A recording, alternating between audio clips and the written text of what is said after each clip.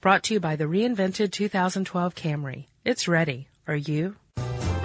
Welcome to Stuff You Should Know from HowStuffWorks.com.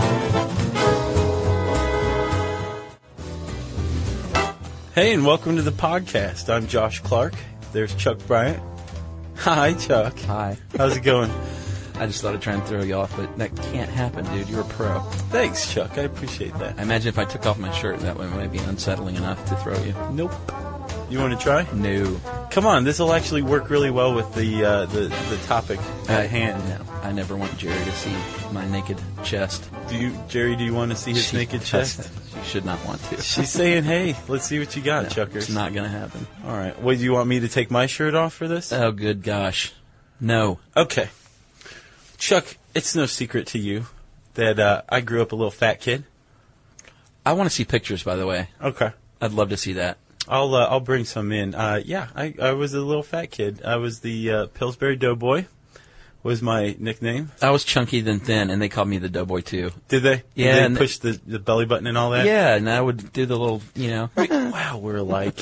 It's so funny. Yeah. And now, traumatizing. Yeah, exactly. It was kind of traumatizing, and I've always wondered, I'd heard of body dysmorphic disorder before. Mm-hmm. And I don't think I have it to a clinical degree. But it occurs to me that, like, what I'm seeing when I look in the mirror is not necessarily what everybody else is seeing. I wasn't going to bring it up, but since you did, when I read this article, I thought, wow, that sounds an awful lot like Josh in certain cases. Really? Uh-huh. Are you sure you didn't read how narcissism works? Well, that was a different article. Oh, gotcha. You're like, yeah, this one's definitely Josh. I think they kind of are similar in some ways, actually. They seem to be, yeah, because they're both centered around a focus on oneself, Right. At the expense of paying attention to your surroundings or other people, Right. Yeah. So Well, let's that talk was about awkward. this. I'm Yeah. glad you got it out there first. Thanks. I appreciate that. Of course. Body dysmorphic disorder, BDD, is the little abbreviation that I'm probably going to use because dysmorphic doesn't roll off the tongue. It's also called dysmorphophobia. Yeah, that's no better. No. We'll call it BDD. Okay, well then let's stick with BDD. Okay. Which I have trouble with that as well. That's pretty Chuck, funny. I have a speech impediment as well as body dysmorphic disorder. I know. Basically what we're talking about, folks out there in podcast land, is that if you're completely preoccupied with flaws on your body, mm-hmm. and not just one flaw, but, several. Yeah, Or it could e.g. your just be weight, one. Sure. your nose, Mm-hmm. which strangely I don't have any kind of BDD around my nose. I'm just kind of like, I have a big nose. You don't have a big nose at all. Look at this thing, dude. No, it's not big. I have giant nostrils, too. Well, that's a different story. So, it also, Chuck, BDD, also frequently is a, what's the word? It's a comorbidity with other mental, I guess, disorders, like Right. Obsessive compulsive disorder, anorexia, Mm-hmm. and clinical depression. Right, which is why it's misdiagnosed sometimes. Or they think it's probably underdiagnosed. I think about 1% of the population is believed to have BDD, but yeah, they think that that's probably much higher for a number of reasons. Number one, somebody might not want to talk about their flaws to their therapist. Yeah, and you don't want to come across as some vain, superficial jerk. And but we both go to shrinks. Let's just go ahead and toss that out there. I can't believe you said that. That's a lot of disclosure, Chuck. Yeah, I think healthy people go to shrinks. As my shrink always says, I worry about the people who don't go to shrinks. Yeah, those course, are the yeah. ones that dress up in black and shoot up schools. Right. Of course, he says that as I'm writing the check. So Yeah, right. Just He keep makes coming me back, chump. So yeah, people are afraid to say that to their psychiatrists or psychologists. They're ashamed of the flaws so much that they don't want to discuss it at all. Not Right. just being ashamed of being vain. They're so ashamed of their pot belly or whatever. Or they may be a lot more likely to go to, say, a cosmetic surgeon Right. over, a psychoanalyst of some sort. Which I'll go ahead and ruin this one too. They don't. The results of cosmetic surgery usually don't work when you have BDD. No, this was scary. You'll get the surgery and you'll still be really ticked off. You're worried that it's going to come back, Uh-huh. or your obsession will transfer over to another part of your body. Right. Or you get really angry at the surgeon and say that they didn't fix it right. Right, yeah. It's a scary profession for a number of reasons. Right. So Joan Rivers, I think, might be high on the list. You think? Oh, have you seen her lately? I feel bad for people who don't. who get tons of cosmetic surgery. I mean, think about like the depth of their self-loathing that they continuously go. They're junkies for it. Yeah, I don't know. It's hard for me to drum up a lot of compassion there, but I guess you're right. That's a good point. Thanks, Chuck. Now I feel somewhat shamed. Well, you should feel shamed, and not just about your body. Right, but the point is, Joan Rivers looks like a sea trout. So is that even real? That's just she looks like a speckled trout. She's a dream sailor. So back to BDD. Yeah, we hit upon something. Okay. I said that the obsession will transfer. Sure. BDD is a compulsive disorder. The symptoms of it are repetitive and irresistible, basically. Right. That's what are some of the means. symptoms for people out there who are thinking, I used to be a fat kid? Well, this is pretty obvious, but constantly checking your appearance in the mirror or any reflection. Avoiding mirrors and reflective surfaces entirely. True. It can go either end of the spectrum. Yeah, that makes sense. Constantly comparing your appearance to others. Check. Picking at or otherwise attempting to fix an imagined flaw, like excessive grooming. Yeah. Check. Right? Yeah, I guess. Measuring, touching, or checking the defect. Changing your clothes a lot. Refusing to be photographed. Constantly asking for reassurance about your appearance. Check. Check and check. Camouflaging, masking, or disguising the flaw. I do wear a lot of makeup. Like if you have a big belly, like wearing those big Hawaiian shirts. Uh-huh. And But you're just a fun fat guy there. Like, Yeah. that is a signal to everybody else that you're a fat guy if you wear Hawaiian shirts all the time. Absolutely.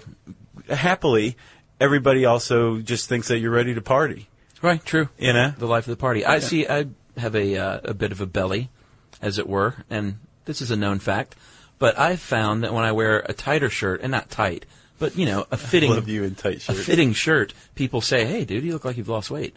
But if I wear the muumuu, Oh no, yeah, I definitely. it actually makes you look bigger. When you reach a certain point of, I guess weight loss or something, especially if you go from chunkier. Right. Well, you're pretty svelte now. But when I definitely hit a point where I realized like I look fatter in extra large shirts than in large shirts. Yeah, exactly. It's a good realization. It is. Yeah. That's all the big ones. Anxiety and fear when you're around other people. Obviously, excessive dieting and exercising, that kind of thing. Suicidal thoughts. Yeah, that's the really downside, I guess, when you're at your worst. And actually, there's a lot of people who, I think something like on the order of 80% of people who have been diagnosed with BDD have reported that they've considered suicide. Yeah. And about 25% have actually tried it. I don't know how many successfully, but yeah. Yeah, that's really sad. It is sad because, I mean, you're at the point where you just hate yourself so much, you're like, I'm just going to try this over again. Right. And as if with most disorders, that's the darkest end of the spectrum. And there is a big range from mild to really severe. I'll tell you the dark end of the spectrum, my friend. Oh, boy. Are you ready for this one? Oh, God. People with BDD sometimes self-perform surgery. Oh, yeah. Can you imagine mutilating yourself? No. To just try to get rid of this flaw? No. Because, a love handle is much worse than a gaping wound where like this missing hunk of flesh used to be. Yeah, I think alcohol might be involved. I could see someone just getting completely ripped and like, I gotta get rid of you. Check. And get out the kitchen knife and go, leave. Oh my God, that was chilling, Right. Chuck. And Nicely done. actually, we're making light of that. That does happen, and people do reach those depths. So that's an awful thing to make fun of. Sure, what you just did. I was just trying to reenact what it might be like. Yeah. Well, Chuck, thank you for that. It's actually what happened to me last Friday night. Was it? What'd Yeah. you carve off? Oh, just a little bit of a love handle. I gotcha. And then I was like, ow. I thought you looked like you'd lost some weight. Yeah, just a hint of a love handle. It's very painful. So let's talk about what BDD is. We're not entirely certain how a person gets this, or we know how it manifests itself, but we're not entirely certain what's going on. Yeah. Because if you think about it, it's kind of bizarre that you don't see yourself the way other people do when you're looking at your reflection in a mirror. Right. I think a lot of people have that to a certain degree, though. Sure. Because, how many people, when they see a photo of themselves, say, God, do I look like that? Mine's always, do I sound like that? Oh, really? I hate that. Oh, you got a great voice, though. Thank you. They've done some research as far as the biological causes. Let's go ahead and start with the biological. Is that okay? Yeah. And some researchers showed 25 people, half of which, so I guess 12 and a half people, I know, I noticed that too. had BDD, and the other half did not. And they would show them 3 different images of faces in different resolutions, high, regular, and low. Sure. Large, medium, and small. All right. And they hooked them up to an MRI, and they showed that the BDD folks use the left side of their brain, Which is the analytical side. indeed, Yeah. to process all of the images, and the other participants use the left hemisphere only for the high-res images. So what that means, Josh, is that, or what it could mean, is that the brains of people with BDD want to acutely process visual details even when there are no visual details. They're always looking for that. That's one explanation. It's reasonable. Moving on. I've got one better for you. Okay, hit me. It's much more likely, in my opinion, that it is an imbalance in the brain chemistry, specifically with the uptake of serotonin. All right, let's hear it. All right, so serotonin's a neurotransmitter, right? Mm-hmm. It's produced in the brain.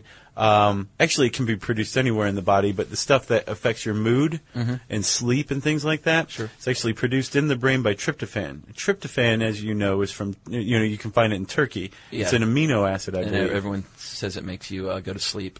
Supposedly. Actually, ironically, tryptophan works best on an empty stomach. Right. And when you eat a bunch of stuff at Thanksgiving, Yeah. I think we covered this in Thanksgiving. I think we did too.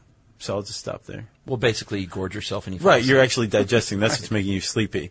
But tryptophan is uncommon in that it's one of the few amino acids that can cross the blood-brain barrier. Uh-huh. So you eat some tryptophan, it gets separated from your turkey and crosses the bloodstream into the brain, where it's used as an essential ingredient in serotonin production, right? Right. In a paddle boat. That's how it gets there. Yeah. That's what I understand. Yeah, with the giant frog. And so once the tryptophan gets to the brain, yada, yada, yada, you got serotonin, right? That's, yeah. Did you like that explanation? Very scientific. Serotonin it's a neurotransmitter, so it goes from the presynaptic neuron, which is the one where it's produced, to the postsynaptic neuron where it's accepted. Right. But it loses a little love on the way, correct? It does. Not all of it's taken in by the postsynaptic neuron. Right. And it's just kind of floating there in the synaptic cleft, the space between neurons, where these electrochemical messages are firing between. Right. And actually, that can be good. If it accumulates too much, then that's not too good, because you've got basically a blockage, and you have enzymes that actually clear out the serotonin. But if it lingers a little longer, the communication is stronger, right? Right.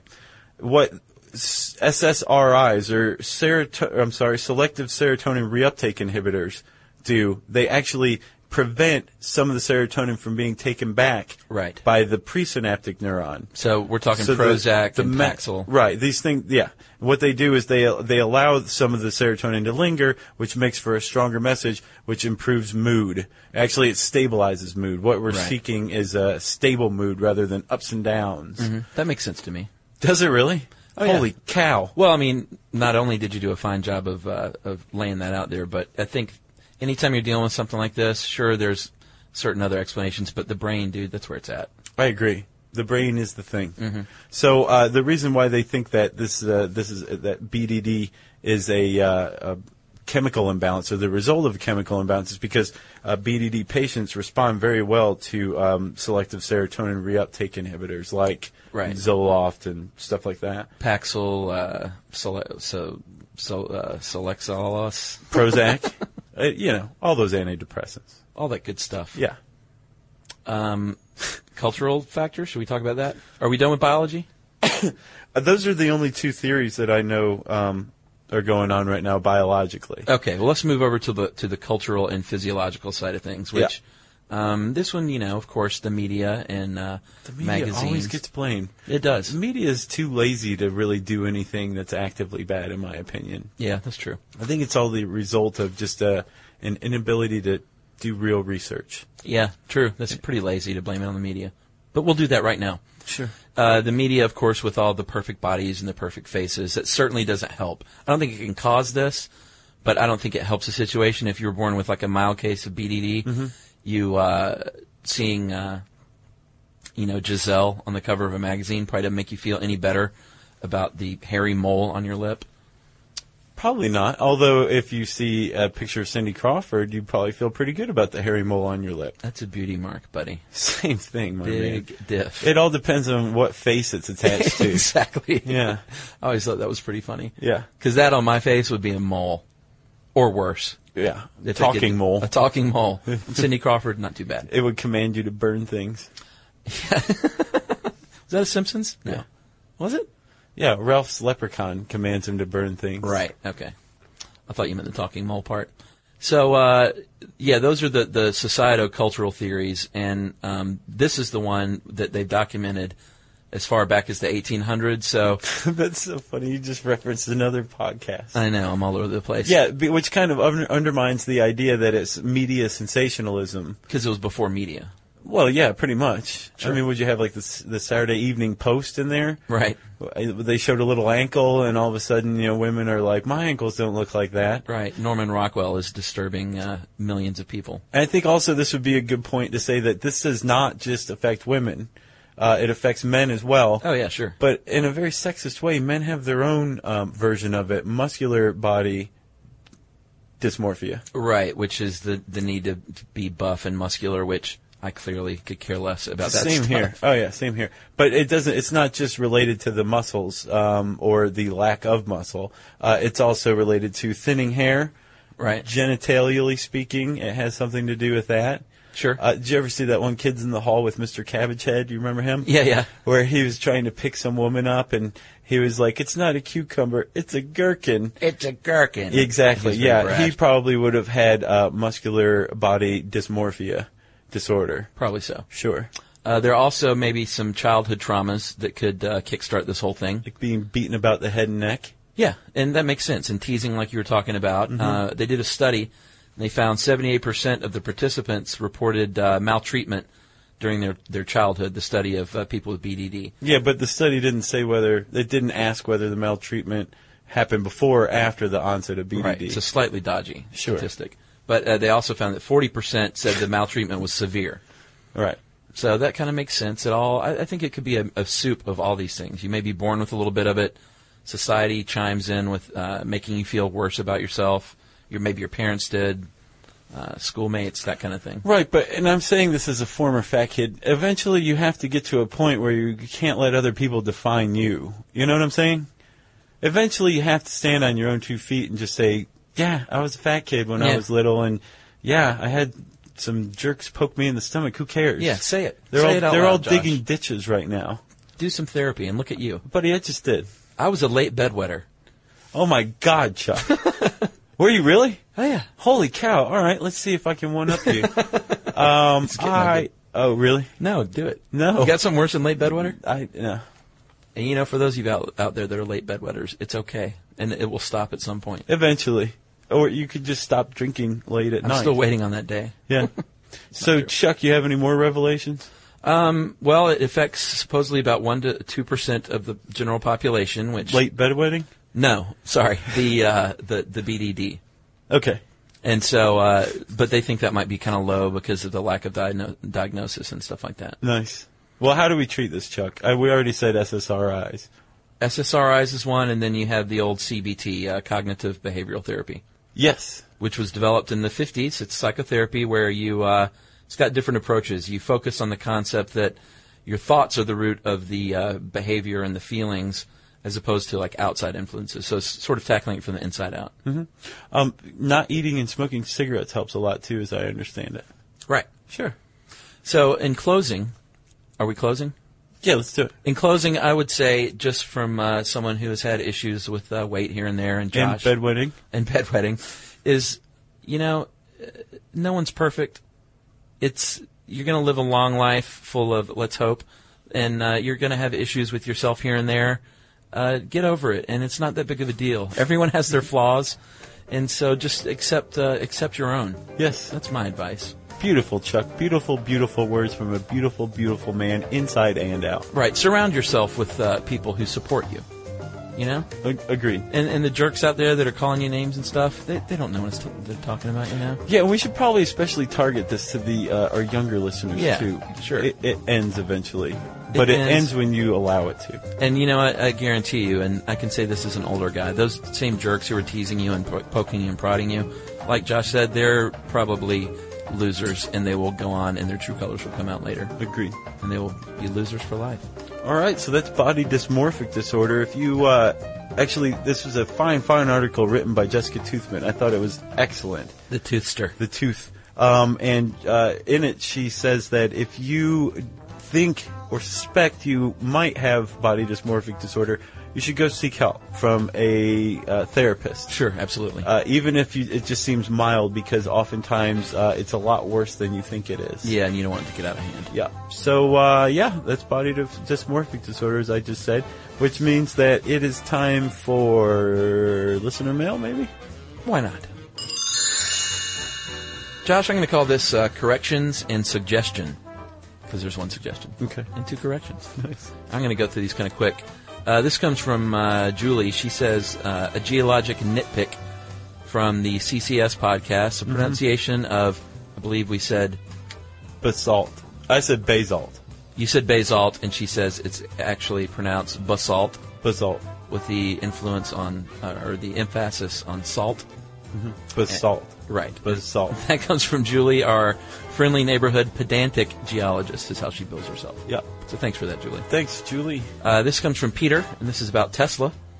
And wait, what? Tesla, the band or the guy? Yeah, Nikola Tesla, the dude. Okay. And he said that, and we've gotten this email from a few folks, that we were knocking DC power. Mm-hmm. Boo, DC. It's actually got lots of great applications. Yes. And we didn't highlight those. We might do that later.